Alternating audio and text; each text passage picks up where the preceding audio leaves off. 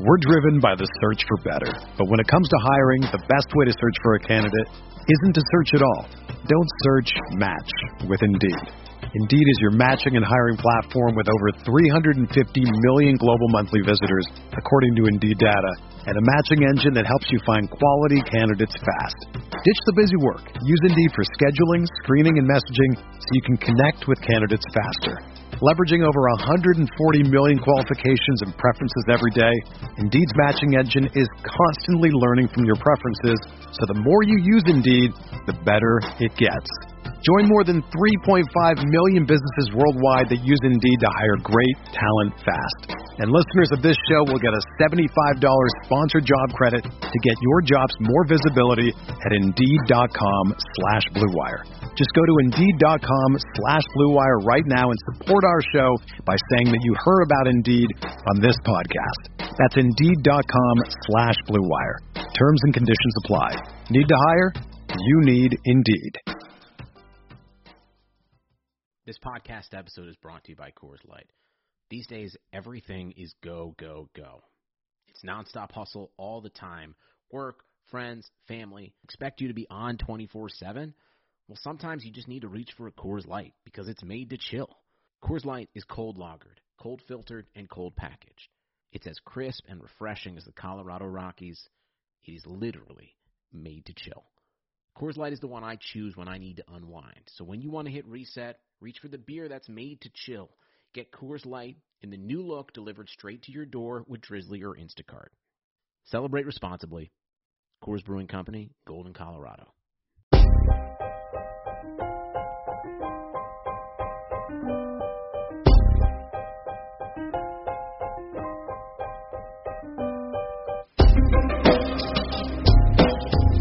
This is the High Stakes Lowdown, a RotoViz podcast brought to you by the Fantasy Football Players Championship.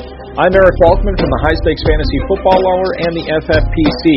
You can follow me on Twitter at Eric Balkman and the FFPC on Twitter at FFPC. Today I'm speaking with Louis Ditto, a High Stakes Fantasy Football player that has won numerous FFPC Dynasty titles as well as league championships and the Football Guys Players Championship. His total career winnings in the FFPC total nearly $80,000. In this episode, we break down the FFPC rookie drafts, including why he's down on Cam Akers and J.K. Dobbins, and what non-first-round receivers should be getting more love than he actually is. Before we get into the show, I want to remind everyone that you can get a listeners-only 30% discount to a RotoViz NFL Pass through the NFL Podcast homepage, rotoviz.com/podcast. Your subscription gives you unlimited access to all of the RotoViz content and tools, and it supports the podcast channel. Now, without further ado, here is $80,000 high-stakes fantasy football winner, Louis Ditto. The first RotoViz High Stakes Lowdown podcast episode after the 2020 NFL Draft, and what an NFL draft it was, so we had to go and get a great guest, which is what we did, the FFPC 1250 number 4 Dynasty League champion from 2019, Lou Ditto. Louis, what's up, man? Hey, Eric, how you doing, man? Good to be with you. Doing good. Did you enjoy the draft? More importantly, did you enjoy your FFPC rookie drafts for the first week? Absolutely. You know, with all that's been going on in this world, it was kind of good to get back to something a little bit normal, something that I'm used to doing this time of year. Yeah, exactly. So I'm just kind of curious, did you, for your rookie drafts, were you kind of picking all over the place? Did you have mostly picks at I know you had a lot of top 2 finishes in Dynasty Leagues last year. You're mostly picking at the end of the first round? Yeah, I have, I think my best pick, I think it was 6 or 7 Dynasty Leagues. I think my best picks was number 4, and I think that came from a trade. But yeah, most of my other ones, fortunately, were in the 8, 9, 10, 11, and 12 spots. Yeah, that's always good. Especially, by the way, we'll get into it, but especially in a year like this where it seems like it's the talent pool is a little bit deeper than previous Dynasty years, it's always good to have those picks late in the first round. Let's get into it and start talking a little bit about some of these, the rookies and the new spots. And we'll kick things off with the first running back that went off the board Thursday night, pick 32, the world champion Chiefs. Invest in Clyde Edwards-Helaire, and I saw a lot of mock drafts in drafting season that had the Chiefs taking a running back, but more often than not, it was usually DeAndre Swift or Jonathan Taylor. I guess towards the end of it, I did see some Edwards-Helaire mocks with them going with the running back from LSU there. I still was surprised to see it actually happen. Is Edwards-Helaire, to you, is he the 101 pick for Dynasty Leagues this year? Is that who you'd be taking? Yeah, unfortunately, like I said, I didn't have any ones, but yeah, he would have been. And it could have very easily been anyone else in that spot. We all know how running backs do in Andy Reid's offenses. You go back and you look at guys like Damian Williams, who used to be a backup at Miami and mostly a third down back, and then all of a sudden he comes to Kansas City and turns into a RB1 at the end of his first season. And so, he goes into a situation now where, he's surrounded by a lot of weapons. You got Damian Williams now 28 years old in a contract year. I guess there's chances he'll re-signing next year, but, he'll be in his 29-year season. So I think he goes in there right away and probably gets playing time more in a committee approach. But I do think for the long term, over the next 3-4 years, 5 years, you think about that high-powered Kansas City offense, I don't think you can go wrong. I think as a PPR format, I definitely have him as the 1-1-A over Jonathan Taylor. And I think one of the things that I always, because I really liked Edwards-Helaire in the pre-draft process, and I couldn't believe, I'm looking at some of these different content outlets putting up, dynasty rankings, pre-NFL draft, and I couldn't believe how far Edwards-Helaire is down, because one of the things I consistently read about him was that he is a very good pass catcher out of the backfield. And I think with not only the NFL putting a premium on that, but high-stakes fantasy football players putting a premium on that, to me, it just struck me that he should be going higher. And now he is, whether we wanted him to go to the Chiefs in the first round or not, he is, I think, by and large, was the overwhelming majority of FFPC 101 rookie picks this year. And as you pointed out, for the next half decade, you'd like to think that he's going to put up some pretty big numbers in Kansas City, maybe as soon as this year. And I think another guy that could be putting up numbers right away this year, maybe even the first half of the season, we'll see, is Jonathan Taylor, the guy who ends up going to the Colts in the early second round. They had Marlon Mack, Louis, on this team, and he was okay in 2018. He was okay in 2019. It seems to me that they're looking for some more punch there. How soon will he be, or will he be, a 3-down bell cow for Indianapolis? I think it might take a while, in my opinion. I think a lot of that has to do with the limited camp time. He's going to have to probably not have as much time to get acclimated to the playbook and just to the getting used to being in the NFL and so forth. And I think that might affect his ability to take on someone like Mack, who, he's young as well. So I do think, he'll come in early and probably get some of the touchdown carries and certainly be a serviceable fantasy back. But I did count him as like my 1-1-B. I think what really separated for me Edwards-Helaire and Taylor was obviously where they landed, KC versus Indianapolis, but also I don't think Taylor is known as being as good of a receiver as Helaire in a PPP format. PPR format. You start saying PPP, and this time I think a lot of people are using that PPP instead of PPR. But in that format, I think you have to go with the better pass catcher. But I think in time, I think Taylor will be the number one guy, maybe as early as next year. He's going to be running behind one of the best offensive lines in the NFL, and I actually think having Phillip Rivers, I know he's up there in age, but I think he has a couple more years left in his tank, and I think he'll help open things up a little bit. So you may not get as much from him this year, in my opinion, as you would from someone like Edwards-Helaire, but I do think if you look forward into the future in a couple of years, you might be looking at the guy who actually outperforms everyone else.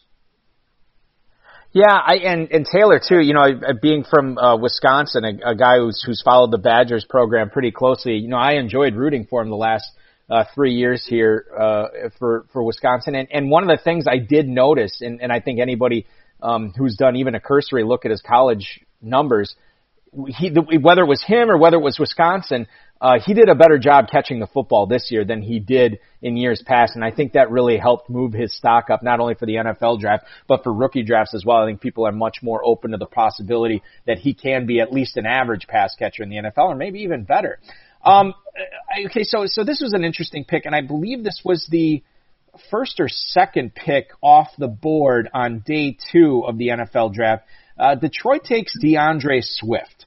They already have Kerryon Johnson, who's looked pretty good when he's been healthy, at least in Detroit. You think this is a long? I mean, I'm kind of gauging your opinion on what Detroit thinks of what they have here, Louis. But do they think that this is going to be a long-term 50-50 split, or is Swift simply just much more talented when you consider the pass-catching acumen that he brings to the table, that he's going to be a top 10 fantasy running back sooner rather than later? You know, and I actually loved Swift before the draft. I don't like his landing spot, but I actually thought he could have very well been my number one. It had been between him, Taylor, and J.K. Dobbins. But I don't like his landing spot because even though Kerryon Johnson has injury problems, I mean, he's young. He's a pretty darn good player. I think when he's on the field, he's performed well. I know you've probably heard this too, but they basically are similar type running backs. So it's almost like they're saying, hey, look, we like Kerryon Johnson type of running back. Bring in DeAndre Moore as a insurance policy. They'll probably be using them both. But long term, I really am not a big fan of this landing spot. So I stayed away from him. I actually jumped to receiver on the pick that I had. I believe it was number 4 in one of my drafts. I had the opportunity to go get DeAndre Swift, but I didn't, and I went with the receiver instead. We're gonna talk about this here in a second, but I'm curious. Obviously, the top 3 picks, top 3 running backs, as far as ADP goes in FFPC rookie drafts, Edwards-Helaire, Taylor, Dobbins. You had the 4 pick. You could have gone Swift. You went with receiver. Was there any question? I mean, were you considering Cam Akers at all at that spot at the 4, or was it simply between Swift or one of the pass catchers? I actually had moved Cam Akers pretty far down and maybe talk about him a little bit later. I don't like the situation. I mean, I know it sounds like I'm being negative towards some of these guys, but I don't like the Cam Akers landing spot as well. And so I really, once it got past Dobbins, I was receiver. And like I said, we'll talk a little bit more about Cam Akers, I guess, later on in the program. But it's Swift, because of Kerryon Johnson being there. I've moved him down to the 7 or 8 pick behind a few receivers. I think if Kerryon Johnson gets hurt, now that would be a whole different situation. I think he'll perform like a top 3 back. But with him being there, unless for some reason they were to change to trade Kerryon, I think you're going to see a 50-50 running back committee for a few years. Louis, let's talk about it, and I want to talk specifically about the Ravens and the Rams and how they shape up going forward. But let's talk about the Rams first, since we're talking about Akers. Los Angeles already had Malcolm Brown, who ironically the Lions signed to an offer sheet last year that the Rams matched. They kept him, and paying, a decent price for a backup running back. The draft capital that they sunk into Darrell Henderson last year in trading up to make sure they got him. Now they don't have Gurley anymore, but Akers does join a crowded, I guess you could call it a crowded backfield there right now. Is that what kind of has you down on Akers, is just fighting for touches? Yeah, absolutely. Over the last several years, I've realized, like most dynasty players or any fantasy football player knows, touches and opportunities are so important. You could be the most talented guy in the world, but if you're stuck on a depth chart behind a couple other guys, you basically somewhat wasted a pick. I really liked Akers before the draft, but then after the draft, I moved him down as well. I think he has some serious competition from both Malcolm Brown, like you said. They signed him to that large contract, and Darrell Henderson. I know he struggled in year 1. But that can happen sometime with new systems and getting used to the speed of the NFL. We've seen lots of guys that have struggled in their rookie years and then come back and have excellent years in years 2 and beyond. And I think, we could be in that kind of scenario, and I just didn't want to take the chance. It just looks to me like, even though Cam Akers is very talented, good pass catcher, and they've even said that he might be one of the best pass catchers in this draft as well. But I just don't like being in a situation where I waste an early draft pick that, 3 or 4 years down the road, you don't even know if you're going to have it then, but you're going to basically be using up a roster spot for 3 or 4 years when they come into something like he's come into. What about, and I have a feeling I know how you're going to answer this one, but J.K. Dobbins was the 4th running back off the board in the NFL draft. He joins Mark Ingram, Gus Edwards, Justice Hill, a lot of backfield running backs to join Lamar Jackson for Baltimore. I'm just curious as to your opinion on how the Ravens are going to deploy the touches back there, specifically, I guess, mostly between Ingram and Dobbins right away in year 1. Obviously, I think with him, being young again with limited camp, they might not be able to bring these guys along as quickly as they have in prior years. So I think Ingram will get the bulk of carries early in the season. But I do think Dobbins landed in a great spot, not just for this year, but the future. I think you'll probably start seeing him mixed in a little bit, just like you saw, Ingram splitting the backfield with Kamara. I know it's a whole different kind of running back style, but I think they might go more into a Dobbins and Ingram, the split carries and preparing Dobbins for the future. And if you look at what he's got there, he's got an excellent, for the future, he's got an excellent offensive line. He's got a dynamic quarterback that, defenses have to account for, and that always helps running backs as well. So I actually think, I know I said this earlier, but this guy, Dobbins, he might wind up being the top guy 4 years from now of who did the best in the 2020 rookie draft. I think he has a great chance of being that guy, even above Edwards-Helaire. And to be the running back behind Lamar Jackson, we've already seen the advantages that Mark Ingram and the spoils he has reaped playing behind Jackson could be huge for Dobbins, who might even be more of a pedigreed guy than Ingram ever was too. That's something to keep in mind too. So good point on that. Let's shift. We've been talking a lot about receivers here, Louis. Let's talk about receivers, and I want to ask you about the first one off the board from Thursday night at the NFL Draft. Raiders surprised. Well, maybe they didn't surprise a lot of people given their penchant for speed and drafting speed over the years. They draft Henry Ruggs, arguably, and maybe mathematically, the fastest receiver in the draft. I didn't crunch all the 40s, but would you be picking him as the first receiver off the board in your rookie drafts too? No, not for me. I've always been, you can always gather a lot by draft capital, and certainly when you have someone like Ruggs going as the number one receiver, you've got to pay attention to that, but he's another one of the guys that in my opinion, his value went down because of his landing spot. I mean, he's a great athlete. He's fast. He's quick. He can pretty much run from play any position, wide receiver position. He's probably the best athlete in this wide receiver class. I think he might have had the highest SPARQ score at the combine, but I just don't think, with all the question marks about David Carr and Mariota behind him, who knows what happens with this offense. And I think, you've got another year or two for Gruden to do something, or you might be looking at a whole new coach coming in. I'm really hoping the Raiders turn it around because I think it'll be exciting to have a good football team playing in Las Vegas. But I just think there were safer picks at wide receiver in this draft, considering his landing spot.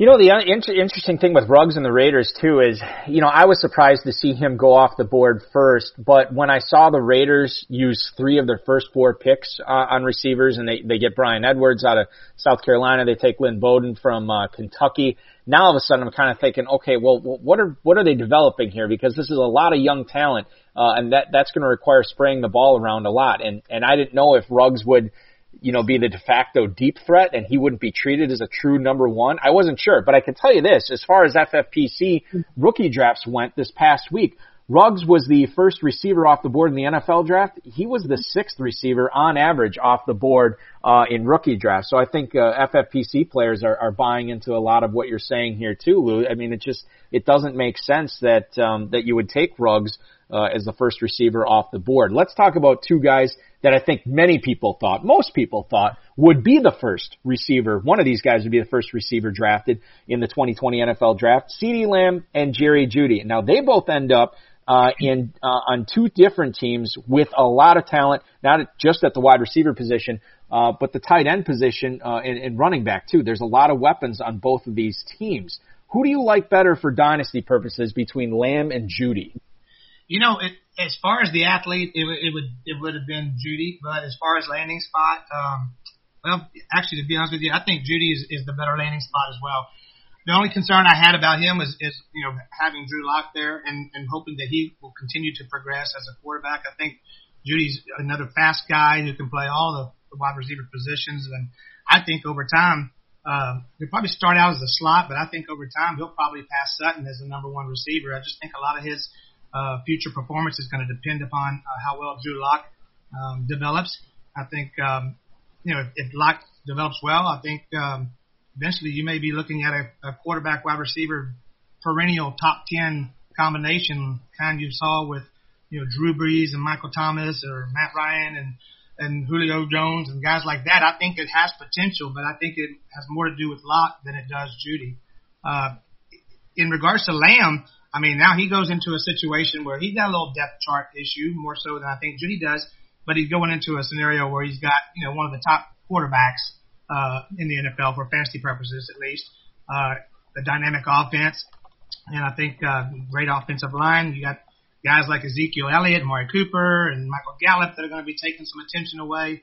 I think he'll start out as the number 3, but I think he's going to get a lot of targets. He'll probably be running out of the slot, take some of those Randall Cobb type targets away, but I think they'll also rely on him on the outside a little bit too. I think it won't be long before he'll pass Michael Gallup as the number 2. It might not be till later in the season, but I really like CeeDee Lamb. I like his upside. Between the two of those guys, I probably would go with Jeudy because of the depth chart, but I could have just as easily chose Lamb because of the offensive scheme that he's going to be playing in.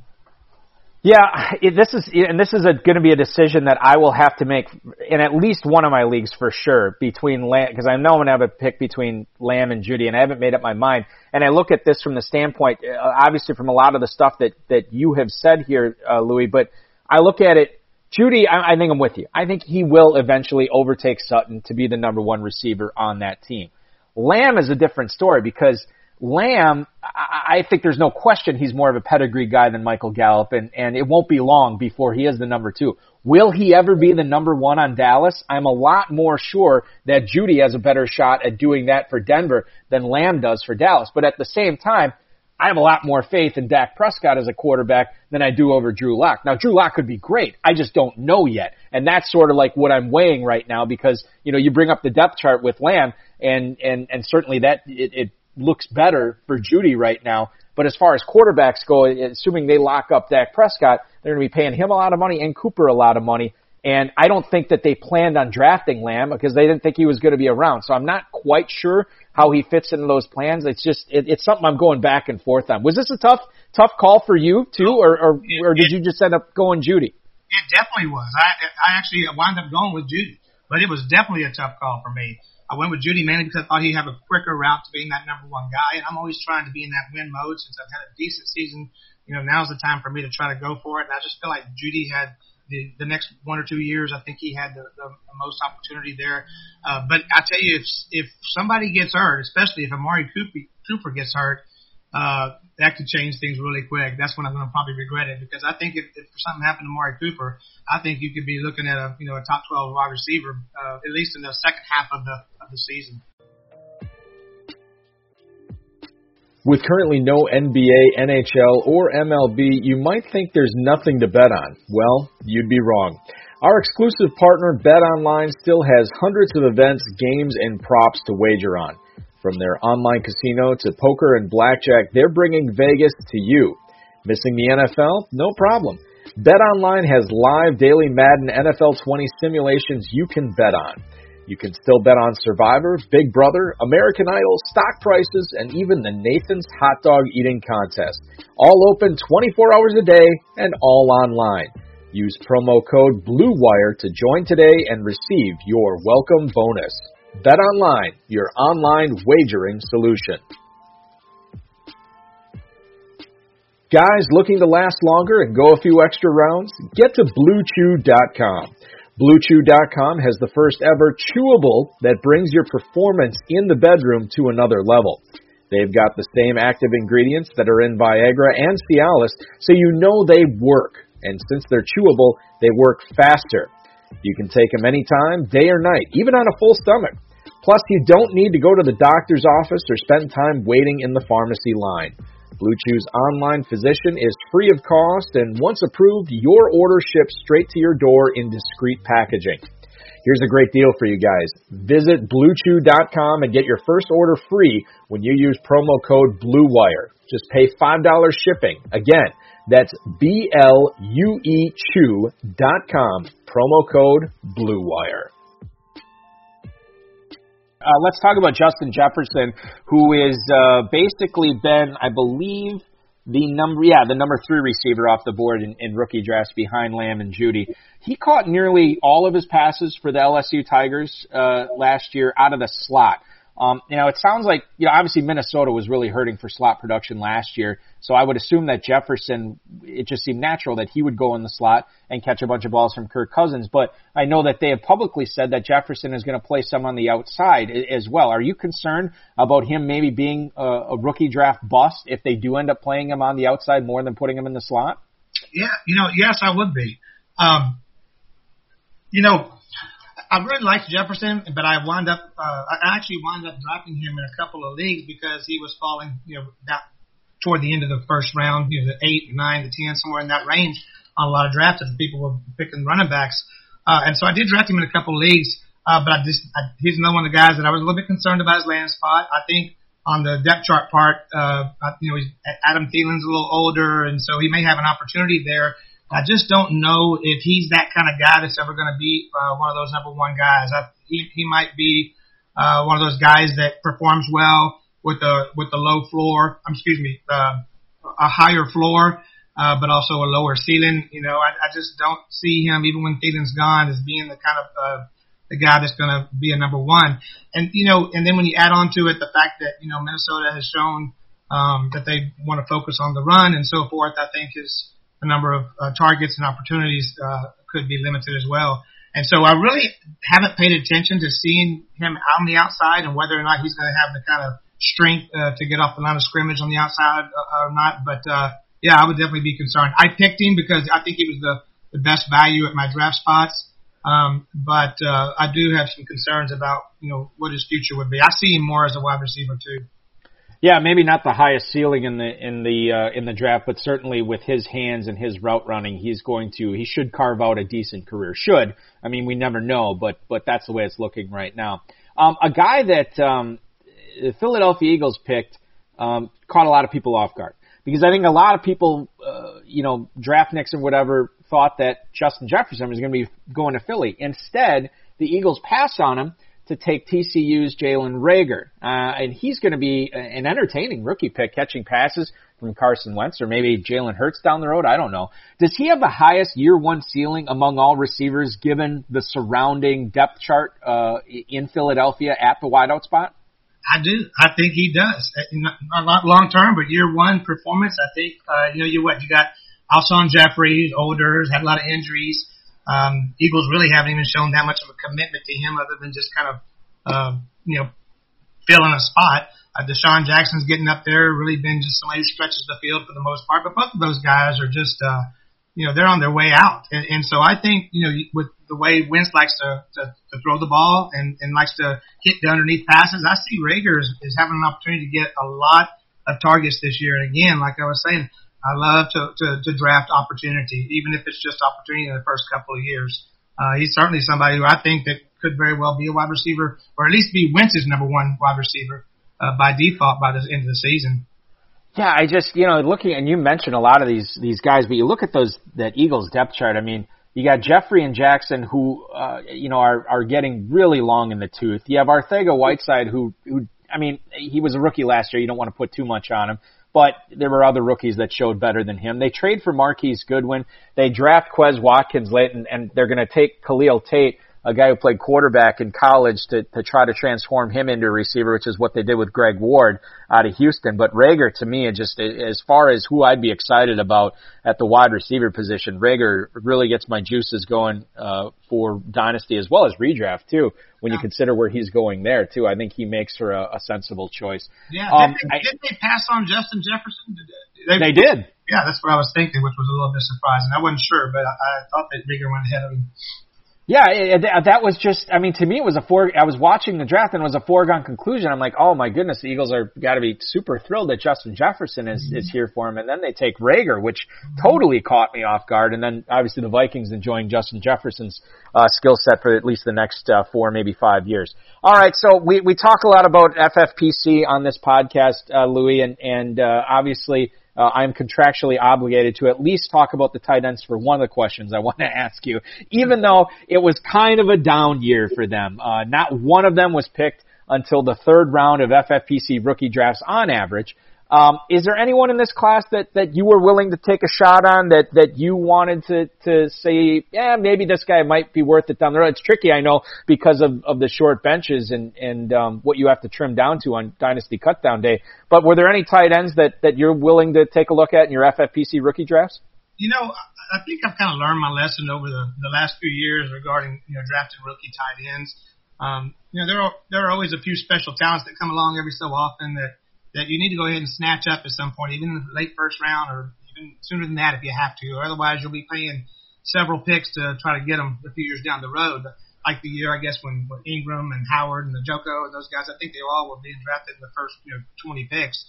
And so you have years like that, but when you don't have a year like that, I've learned to kind of wait because I think there's opportunities on the waiver wire that come along a little later on. I think that you can always kind of find a few guys here and there that you can plug in. I think my strategy really for FFPC, since it's a tight end heavy format, is to try to get me a real good tight end that I can depend upon, a starter that's week in, week out, you can depend upon him to get you quite a few targets and or TDs, and then try to fill in with just guys you pick up here and there. There's been a few players, tight ends over the years where I've had them and I just can't hold them long enough. They don't have enough roster space, and then all of a sudden I drop them, and then a year or two later, all of a sudden now they're starting and turn into a pretty good tight end. So what I've learned to do is wait for other people to do that, let them draft them, take up a roster spot, and when they drop them, I'll pick them up then. Yeah, I think that's the way to, what's so funny is because I play in one of the private dynasty leagues I'm in, I don't necessarily target tight ends, and it is not a tight end premium scoring league that I'm in, but somehow I have Hawkinson, Greg Olsen, OJ Howard, and I think Tyler Higbee on that team. And I can't, it's just too much roster space, and I don't want to drop any of them. I suppose I could drop Olsen at this point. He's served me well for a while, but I can't get anything for him in trades either. It's just so frustrating. If I had a gun put to my head to draft one, I probably would have gone with that guy, Devin Asiasi. Yes. For the Patriots. I think the depth chart looks kind of open for him, and we know how Belichick likes to utilize the tight end in his offense. I know it takes a while for tight ends to catch on, but if you were trying to throw a dart at somebody who has a really good chance of having playing time this year and developing into a pretty good talent, I think he's athletic and he's a good blocker, and I think that he might have an opportunity for the Patriots. Final question for you, Lou. You've been very gracious with your time, which I always appreciate. A rookie that you think is going to be a dynasty bust, a guy that you are avoiding in the first round like the plague, a guy that you're not willing to take a chance on in any of your leagues. I know we kind of touched on Akers a little bit before. And then conversely, a prospect that maybe has slipped to the second, third, even fourth round maybe. I know Asiasi's probably out there at that point. But a guy that you're targeting, a guy that you're trying to acquire in your dynasty leagues. Well, the guy that I pretty much passed on completely, and like I said, most of it had to do with his landing spot was Cam Akers. I just think where he was going in his ADP, I wasn't really interested in taking that kind of chance. I think he may eventually turn into a fantasy producer, but I just don't feel comfortable with the situation he's in with the competition at running back, and they've had offensive line troubles. And I know Henderson struggled with McVay's offensive schemes last year, but I think Akers is the guy who could be the guy who gets stuck on a depth chart unless he turns into maybe like a third down receiver or something. But in regards to sleepers, I might be being a little homer here, picking Devin Duvernay from Texas, which is my alma mater. Like you're a Badger, I'm a Longhorn. I like his landing spot. I think he's been going in the mid to late third round in rookie drafts and early fourth. I think he has the ability to work his way into the starting lineup. I think it's a great fit, and I think he has the ability to possibly become like a Edelman type for Lamar Jackson, working from the slot position. And I think their wide receiver depth chart is unsettled. They've been drafting a lot of receivers over the last couple of years, so they have a lot of youth there. But other than Marquise Brown, I don't really think anybody's really established themselves there. And I think that Duvernay has a really high upside, so he's kind of a high risk, high reward type pick, and he could be somebody who you draft and look back one day and consider it one of your gems from the third round. Devin Duvernay would have looked great in a Green Bay Packers uniform. I was rooting for it. It never came to fruition. So frustrating, but such is life. Hopefully such is not fantasy this year. Lou, this has been awesome. Congratulations on the 1250 number 4 title. Good luck defending that this year. Good luck in all your leagues. Thanks so much for joining me on the show this week, and we'll talk again soon. Enjoy drafting season, my friend. Hey, thank you, Eric. I appreciate it. It's been good talking to you. Thank you for listening to the High Stakes Lowdown, a RotoViz podcast brought to you by the Fantasy Football Players Championship. And thanks to Grapes for our theme music. Please review the podcast on iTunes under the RotoViz radio feed. It helps us find new listeners. Contact us via email, rotovizradio@gmail.com. We'd love to hear what you think. And follow us on Twitter @RotoVizRadio. And remember, you can always support the show by subscribing to RotoViz at a 30% discount through the NFL Podcast homepage, rotoviz.com/podcast.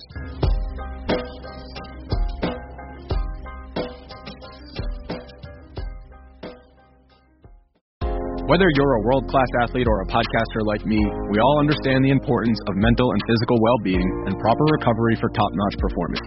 That's why I'm excited that Unified Healing is sponsoring podcasts on the Blue Wire Network. Unified Healing is a new and super innovative global network of wellness centers powered by Energy Enhancement System, or EE System. If you haven't heard of the EE System yet, then you'll want to listen up. This technology promotes wellness, deep relaxation, purification, and rejuvenation. Wherever you are across the globe, access to a center is easy and affordable. Interested in experiencing the EE System technology for yourself? Go to unifiedhealing.com/bluewire to learn more and find a center near you. That's unified, UNIFYD, healing.com/bluewire. No material or testimonials on the Unified Healing website are intended to be viewed as medical advice or a substitute for professional medical advice, diagnosis, or treatment. Always seek the advice of your physician or other qualified healthcare provider with any questions you may have regarding a medical condition or treatment and before undertaking a new healthcare regimen, including EE System.